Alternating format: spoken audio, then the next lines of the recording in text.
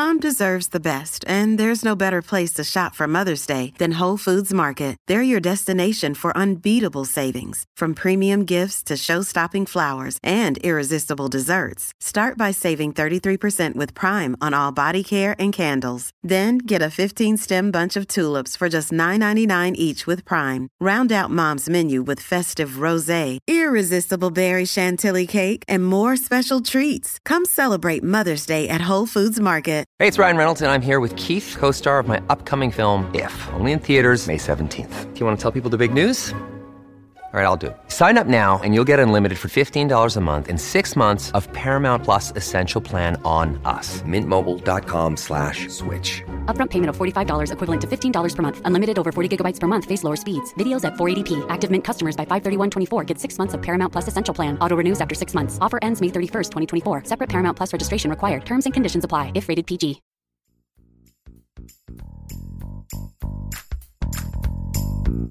I'm Hemant Mehta. This is Jessica Blimke. And you're listening to the podcast for FriendlyAtheist.com. Jessica recently attended the Amazing Meeting, a skeptics conference in Las Vegas, where she had the chance to talk to a number of amazing people. For this episode, I was joined by Skeptic's Guide to the Universe host and neuroscientist Stephen Novella and magician John Armstrong. We spoke about this year's TAM theme of skepticism in the brain, how faulty your memories are, and how the placebo effect is not what you may think. Welcome to the podcast for FriendlyAtheist.com. This is Jessica Blimke. I'm coming to you from TAM2014, and today I am joined by... This is Stephen Novella from the Skeptic's Guide to the Universe. And I'm John Armstrong from my mother, I guess. Well, John is a magician. I am a magician. He has credentials. Yeah. He won an award once. I did win an award once. Yep. And that's all we'll say about that. Yeah, I was close magician of the year. Right. So anyway, we're here at TAM, and it's all about skepticism in the brain. Why it makes that a compelling subject matter for an entire conference to revolve around just the physics of, the physicality of the brain. Yeah, I mean, it's almost redundant in my opinion. Skepticism, critical thinking. For me, obviously I'm a neuroscientist, but it's all about how our brains work. It's understanding, cognition, how we think about things, why we believe things. Ultimately, it's all about how the brain functions. Mm-hmm. So it's a natural combination. Obviously, you can focus specifically on neuroscientific topics at the conference, right. Hence the theme. But it is every year it's skepticism in the brain to some extent because it's right. part and parcel of critical thinking. That would make a lot of sense. I was curious, the things that were amazing to me were the false memory stuff that the woman was speaking about yesterday. Yeah, I loved it. It was incredible to me because I've never really thought about that as far as how the mind works in that way, in which you could just totally, completely believe that something has happened when it's obviously not happened. Yeah. So that's in my opinion, one realization that somebody who is a skeptical, critical thinker has to some extent wrapped their head around, but the average person may not. Right. And if I try to have people walk away with just one thing, really understanding one thing, is that everything you think, feel, believe, remember, perceive is a constructed fiction of your brain. Everything. Right. And it could break down in multiple different ways. And just so you bring up the notion of false memory, every memory is kind of a false memory in that it's not any kind of direct recording of what actually happened. Your brain constructed that memory, right? And multiple things went into that. And then every time you remember it, it reconstructs the memory and it updates the memory with what you've learned since then and what you've come to believe since then.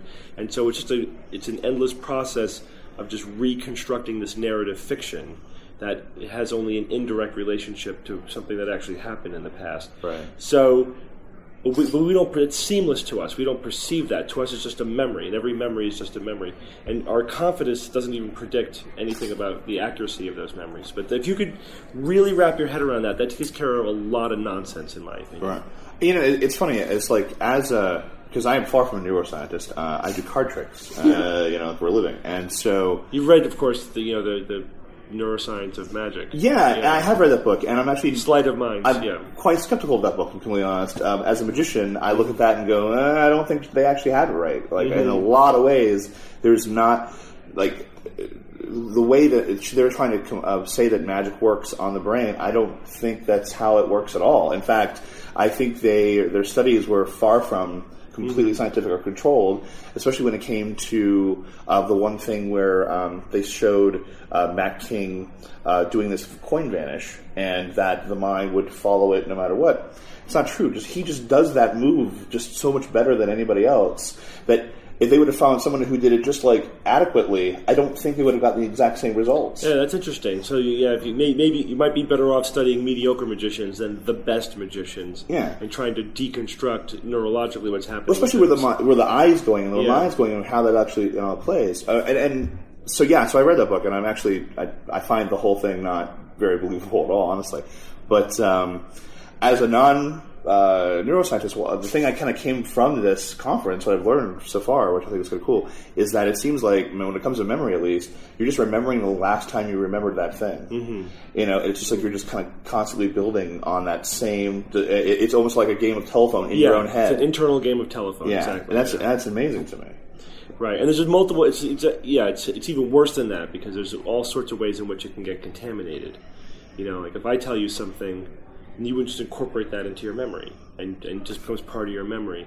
Or people could actually shift a memory of something happening to somebody else and remember it as if it happened to them. Right. And you can actually change the subject of your memory, or you can fuse two memories entirely. It's like you mix half of the previous game of telephone with your current game of telephone, and just fuse them together and create something entirely new, or just shift the details around. But another way to look at it, again, at sort of the bottom line notions I'd like people to walk away with. One is that what you remember, think, believe is a narrative. It's a story that you tell yourself. Right. And that story is actually more important than any of the details that go into the story. The details are malleable. Your brain will happily shift them around just to make sure that the narrative is nice, one little nice seamless narrative.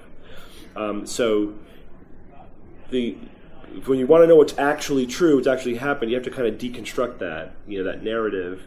And you also need to go to objective sources of information, external objective sources. That's science, right? That's why we have science. Otherwise, we're the slave to whatever narrative we're telling ourselves that day. That's fact. But do people I'm sure, have a hard time believing that? Like, you have to think you can trust your own brain. Yeah. And do you find people struggle, or they don't believe you? Like, no, I remember things fine. Yeah, I think they compartmentalize. I mean, so if you show people an optical illusion that completely blows their mind, they're like, whoa, that totally blew my mind. Mm-hmm. It's like, yeah, that's everything. Everything is an illusion. But they just have a hard time extrapolating to, their everyday life. Yeah. And so that's the leap you got to make them. So sometimes I tell people, all right, think of your fondest childhood memory. It's almost certainly entirely wrong in a fiction.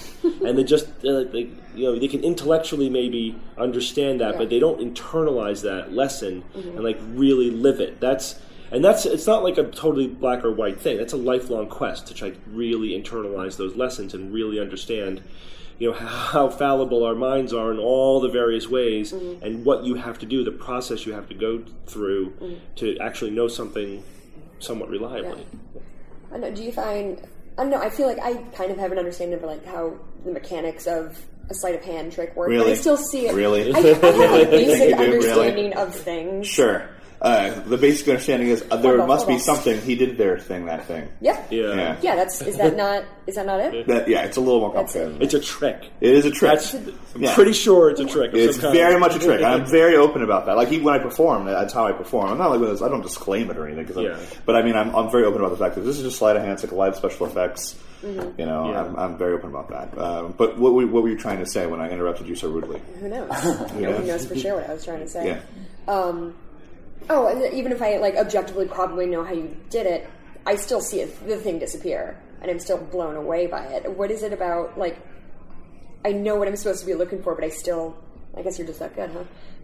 I don't know, and it's kind of funny. It's I feel like after what you just said, that maybe I've lived my entire life and got credit for a bunch of stuff that doesn't really, it's not me. Mm-hmm. Like you're just saying, everything is that. Here's a magic trick, boom, that blew your mind. Now everything is maybe I'm a fraud. Like the whole thing. Like that's actually why I brought you here today. Exactly. This is an intervention. You need to stop. But like that's amazing to me. Like I never even thought about the idea that that everything. Yes, you're constantly fooling yourself over and over again all the time. Yeah, and I'm just basically what I do is just one of the catalysts towards that. Right, you're just exploiting some of the foibles of how you're a three-dimensional optical illusion in a way. Exactly. Yeah, exactly. So the other point that I was going to make now that I forgot was so the brain. There's recent neuropsychological tests that demonstrate this that our brains evolved to prioritize this seamless narrative, and what that means is it takes all this disparate information, multiple sensory streams, and our internal model of reality, and it compares it all, and then it will freely make any adjustments necessary to make it all seamless. The seamlessness is important to our brain. The details are not.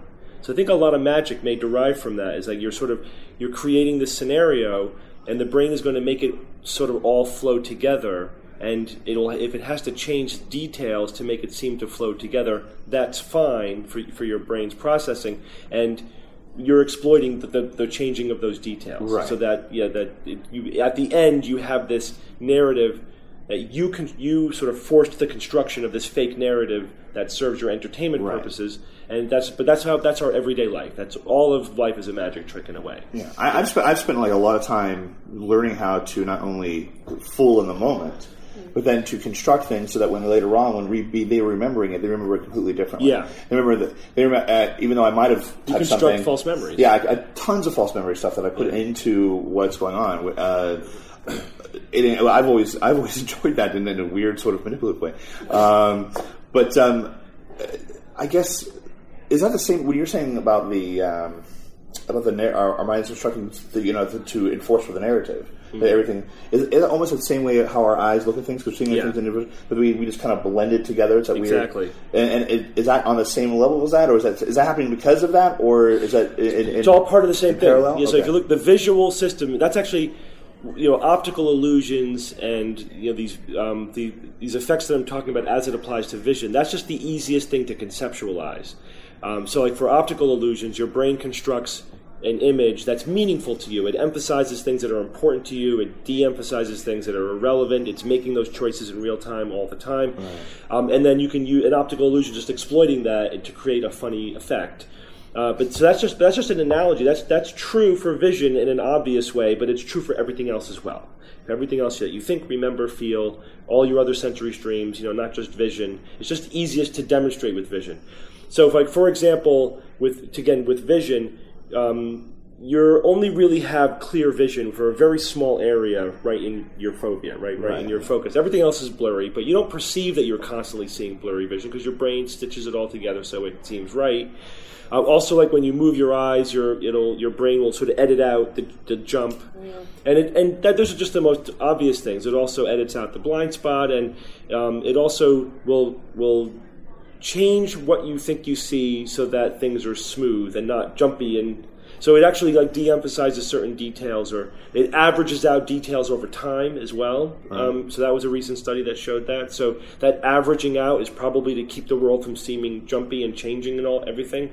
So this seamlessness seems to have the highest priority for our brain's construction of our experience of reality. And that's where all the illusions and all of the things come into play. Yeah, it must. Yeah. Yeah, that's mind-blowing. Yeah, it is, yeah. How are memories or forming memories affected by your emotional state? Like if you are in a heightened emotional state, angry or scared or whatever, does that make your memory better or worse? It depends. Okay. So generally speaking, highly emotionally charged situations can put you in a heightened sense of alertness. So then you start paying attention, and they can create more vivid memories.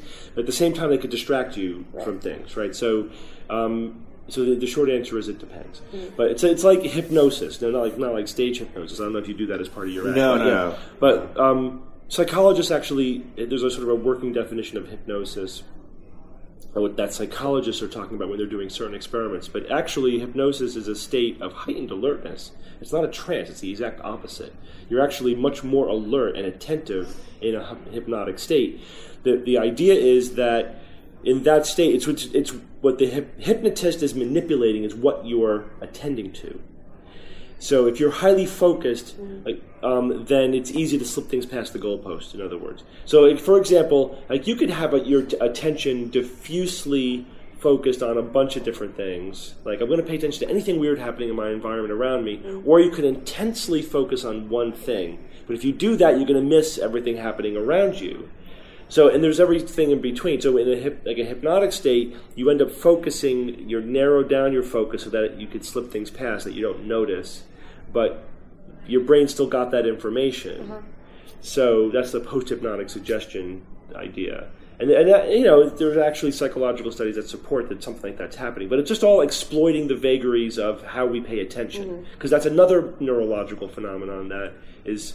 It's a trade-off, and it's flawed. You have to attend to some things and not others, and that changes from moment to moment. And actually, your brain is spending a lot of energy calculating what you should pay attention to. That's actually a highly demanding thing that your brain does. So hypnosis is a real... It's a thing. It's a real thing. Yeah. But don't think... I have a hard time... See, I was always had a hard time with that, mostly because of stage hypnosis. The stage hypnosis is totally different, and it's just... And that's just power suggestion? It's social pressure. People just go in. There's a lot of compliance. Absolutely. People do what they think they're supposed to do. But do people really sincerely... Like, I did a stage... I got hypnotized one time, and I was like, this is stupid. I'm just like, I know they want me to pat my head, so I'm going to. And I never, for a moment, thought I was actually hypnotized. But do people think they were? Or are they all, knowingly going along with... Well, how do you know? How do you know? I could tell you that what they say they think, but I don't know what they actually think. Yeah, and then there's different levels. If you really question them afterwards, someone would say, yeah, I know, I was just playing along. Yeah. Or, I don't know, I felt like I should just do it. Yeah. And then that right there, I felt like I should do it. Oh, you were hypnotized. Yeah. And so it's pretty much, if you think about it, I just said the same thing twice. Then I wonder what they'll say a year later. Their memory of it may morph into, I had no control over what I was doing. Who knows? I mean, so that just adds to the legend, So you're manipulating the memory of what happened as well as the experience of what happened. So say hypnosis for the term, I want to quit smoking. Doesn't work. It doesn't work. No. Okay. Yeah. Well, that answers my question. Yeah. So there's that. Now you're getting to a separate area, which is the clinical applications of hypnosis, where there's a separate literature. So there's psychologists use it just to try to understand things like attention. Entertainers might use it on the stage, but you can also then ask, well, can we use it for specific clinical outcomes? Things like long-term change of behavior, it's not really very effective.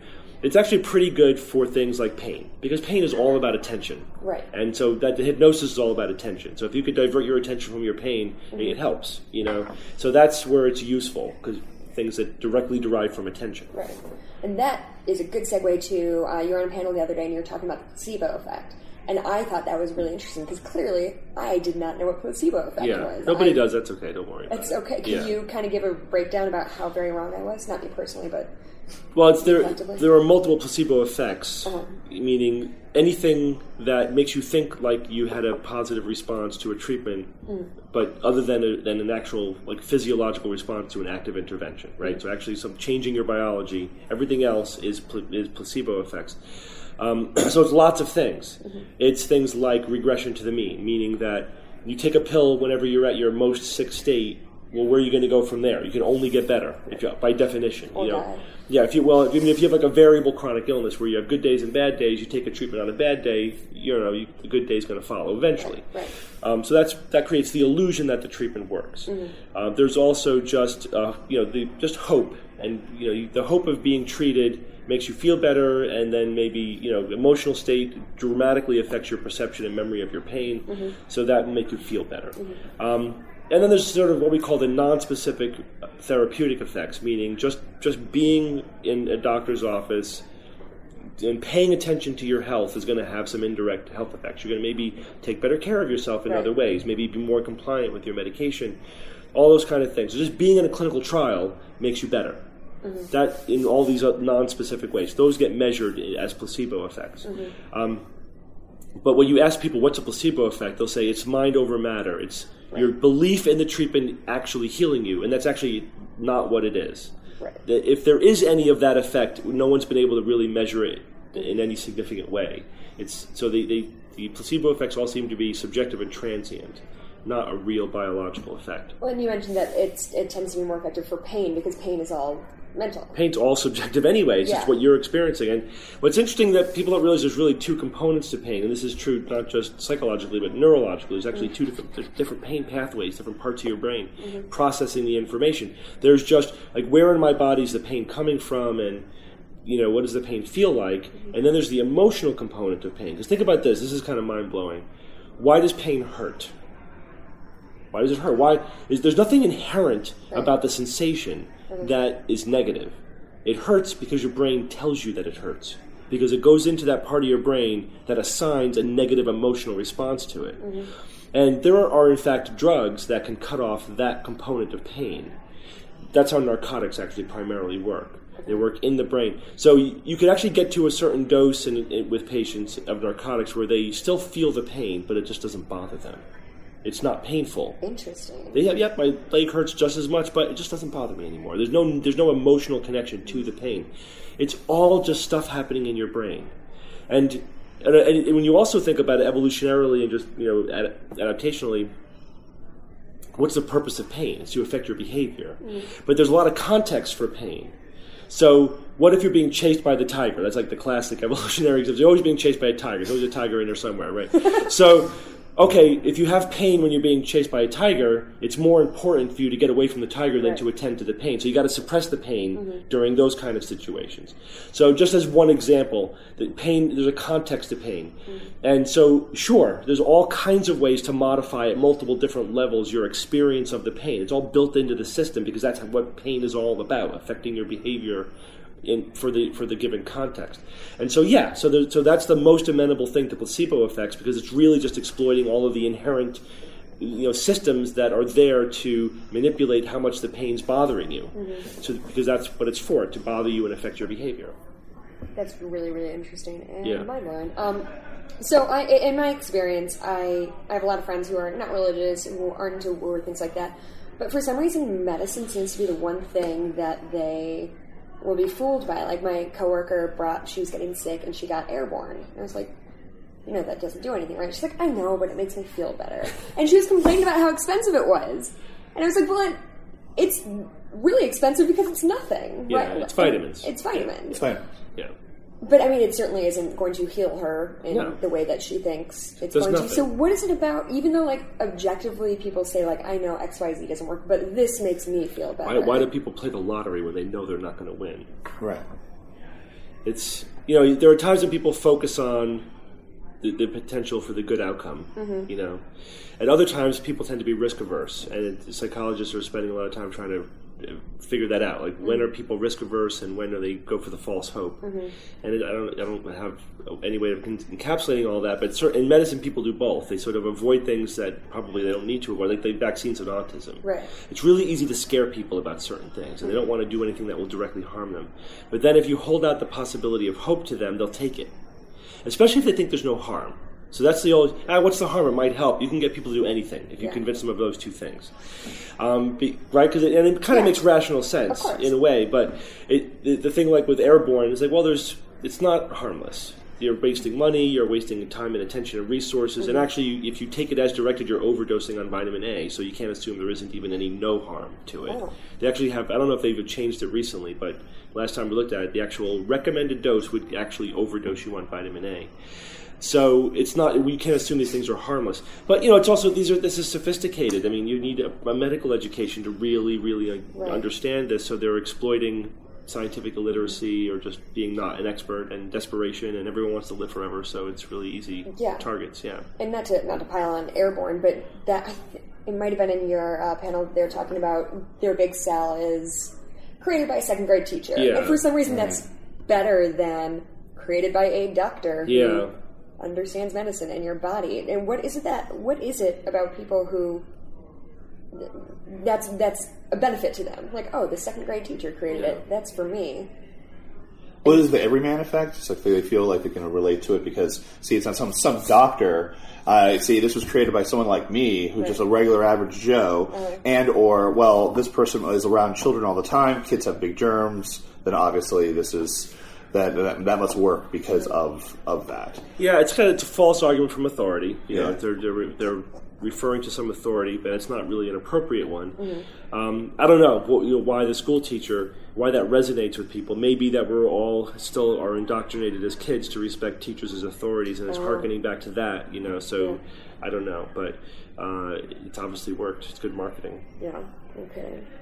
I'm not sure. I completely blanked on the question that I was going to ask you guys.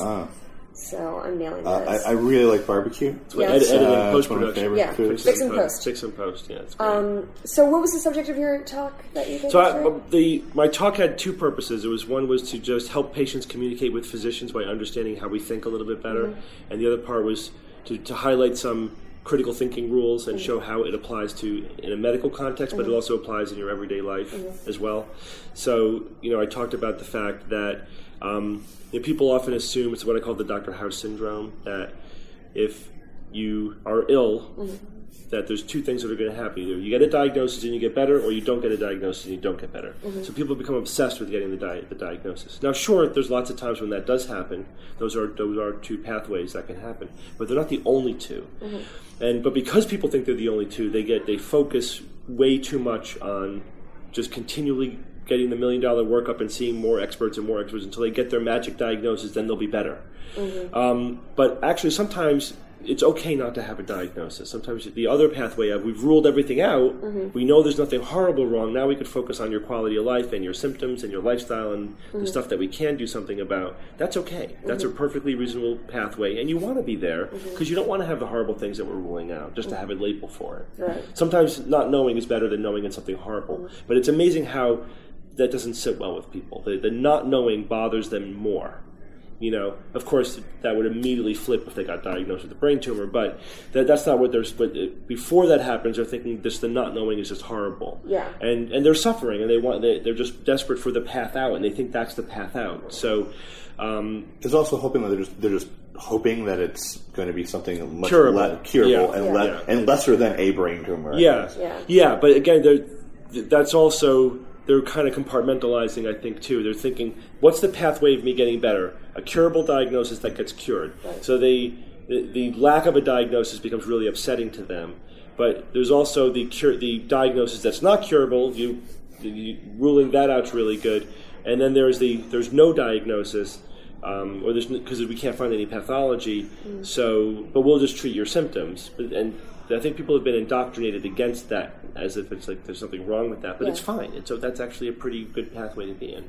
And then indoctrination you just kind of talked of, do you think literally like shows like Dr. House, these kind of medical shows are pointing people in the wrong direction? Well, I mean, because every show is the same narrative. Right. And that narrative is person is getting worse, nobody can make the diagnosis, Dr. House makes the magical diagnosis and then cures the patient. It's never lupus. It's right. So for that one time it was lupus. It was lupus. So the other thing that they get wrong is they take a very linear approach to it, because you need that for the storytelling. In reality, we just test everything up front. So it doesn't really I mean, I've watched episodes where it's like he thinks this is the diagnosis, so let's test just for this hypothesis, which of course is not what you're supposed to do, or let's treat based upon this working diagnosis rather than a differential diagnosis where, all right, these are the most likely things, but these are the progressively less likely things, and this is all the things we're going to test for. You kind of do that up front. But, of course, then it's a one-act, play, not a three-act play. But so they sacrifice any kind of real understanding of how clinical decision-making works for the narrative that works in a drama. But, unfortunately, then people walk away thinking this is how medicine works. Right. And part of my talk was to try to show them that that's not the case. Yeah. Well, and it's been a double-edged sword, hasn't it, with the advent of the internet. I'm not sure if you're familiar. No, I've heard of it, Yeah, it's passing fad. So now everybody has all of these, has access to, ostensibly, all of the answers. Yeah, it's all there. And WebMD and all of that. And so, in theory, it's good. Like, people have more information. But how does that, I'm sure that's tricky on you guys when they come in and say, well, I did my research, and I know that XYZ means I have lupus, so let's do that. Yeah, absolutely. So sometimes it's good. Sometimes patients come in already with a lot of very focused questions, and they've already done a lot of good and helpful background research if they've gone to good sites, Then sometimes at the other end of the spectrum, they come in with a stack of papers and a diagnosis, and they want me to just enact their diagnosis, or they are significantly kibitzing. And then I have to spend time undoing all the misinformation that they've been crammed with. So then it becomes counterproductive. So, and there's everything in between. So, but, I don't know how you can get the good without the bad. It's just you want to educate the public about how to find reliable sources of information on the internet. Usually, like for shits and giggles, I'll look up medical terms on Google, and usually the first page or two are filled with nonsense. Usually. And maybe in there will be like a science-based medicine article. I'm always happy about that. Although I understand that my own searches get contaminated by my own... It follows my profile, so I'd have to go to a clean computer to really know what other people will find. But anyway, and then sometimes there are like academic sites which are more reliable, and that's been studied. They're actually they are more reliable.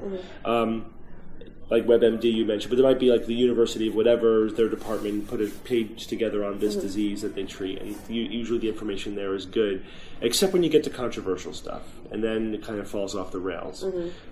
So you have to, it's hard, it's hard. We actually give like a whole seminar on science-based medicine on just how to find good information on the internet, because it's tricky. And it's a skill set that people really need to develop. It's a life skill now. Getting good information off the internet is a life skill. And isn't there a logical fallacy that I don't know the name of, that is when you find the first information you find, you kind of cling to, even if you find new info? So if I went online on WebMD and I'm like, I'm sure it's this, even though you, my doctor, are saying, no, it's this, I'm clinging to... Yeah, you're biased towards the first thing that you find. Right. Yeah, from the first belief. Once you settle on a belief, you absolutely then nest there and defend it. So... And you become biased towards that, whatever decisions you've already made. Like you're just justifying your beliefs. Yeah. Okay, well, we just hit a half hour. So quickly, how can people follow you or get a hold of both of you, if need be? John? I'm on Twitter at Cardjon, CARDJON, so at Cardjon. You can follow me there. Okay. Just go to theskepticsguide.org. You can get to our social media empire through that portal. Okay, sounds good. Thank you both so much for joining me, and thank you. You can find Friendly Atheist at friendlyatheist.com, and thank you so much for coming by. Thanks for listening to the podcast for friendlyatheist.com. Our theme song was written and performed by Brad Chagdis, and thanks to Michael Greif for helping us with on-site recording. If you like what you're hearing, please consider making a contribution at patreon.com/Hemant. That's He-Man T. We appreciate your support. I'm Hemant Mehta. And I'm Jessica Blimke. We hope you join us next time.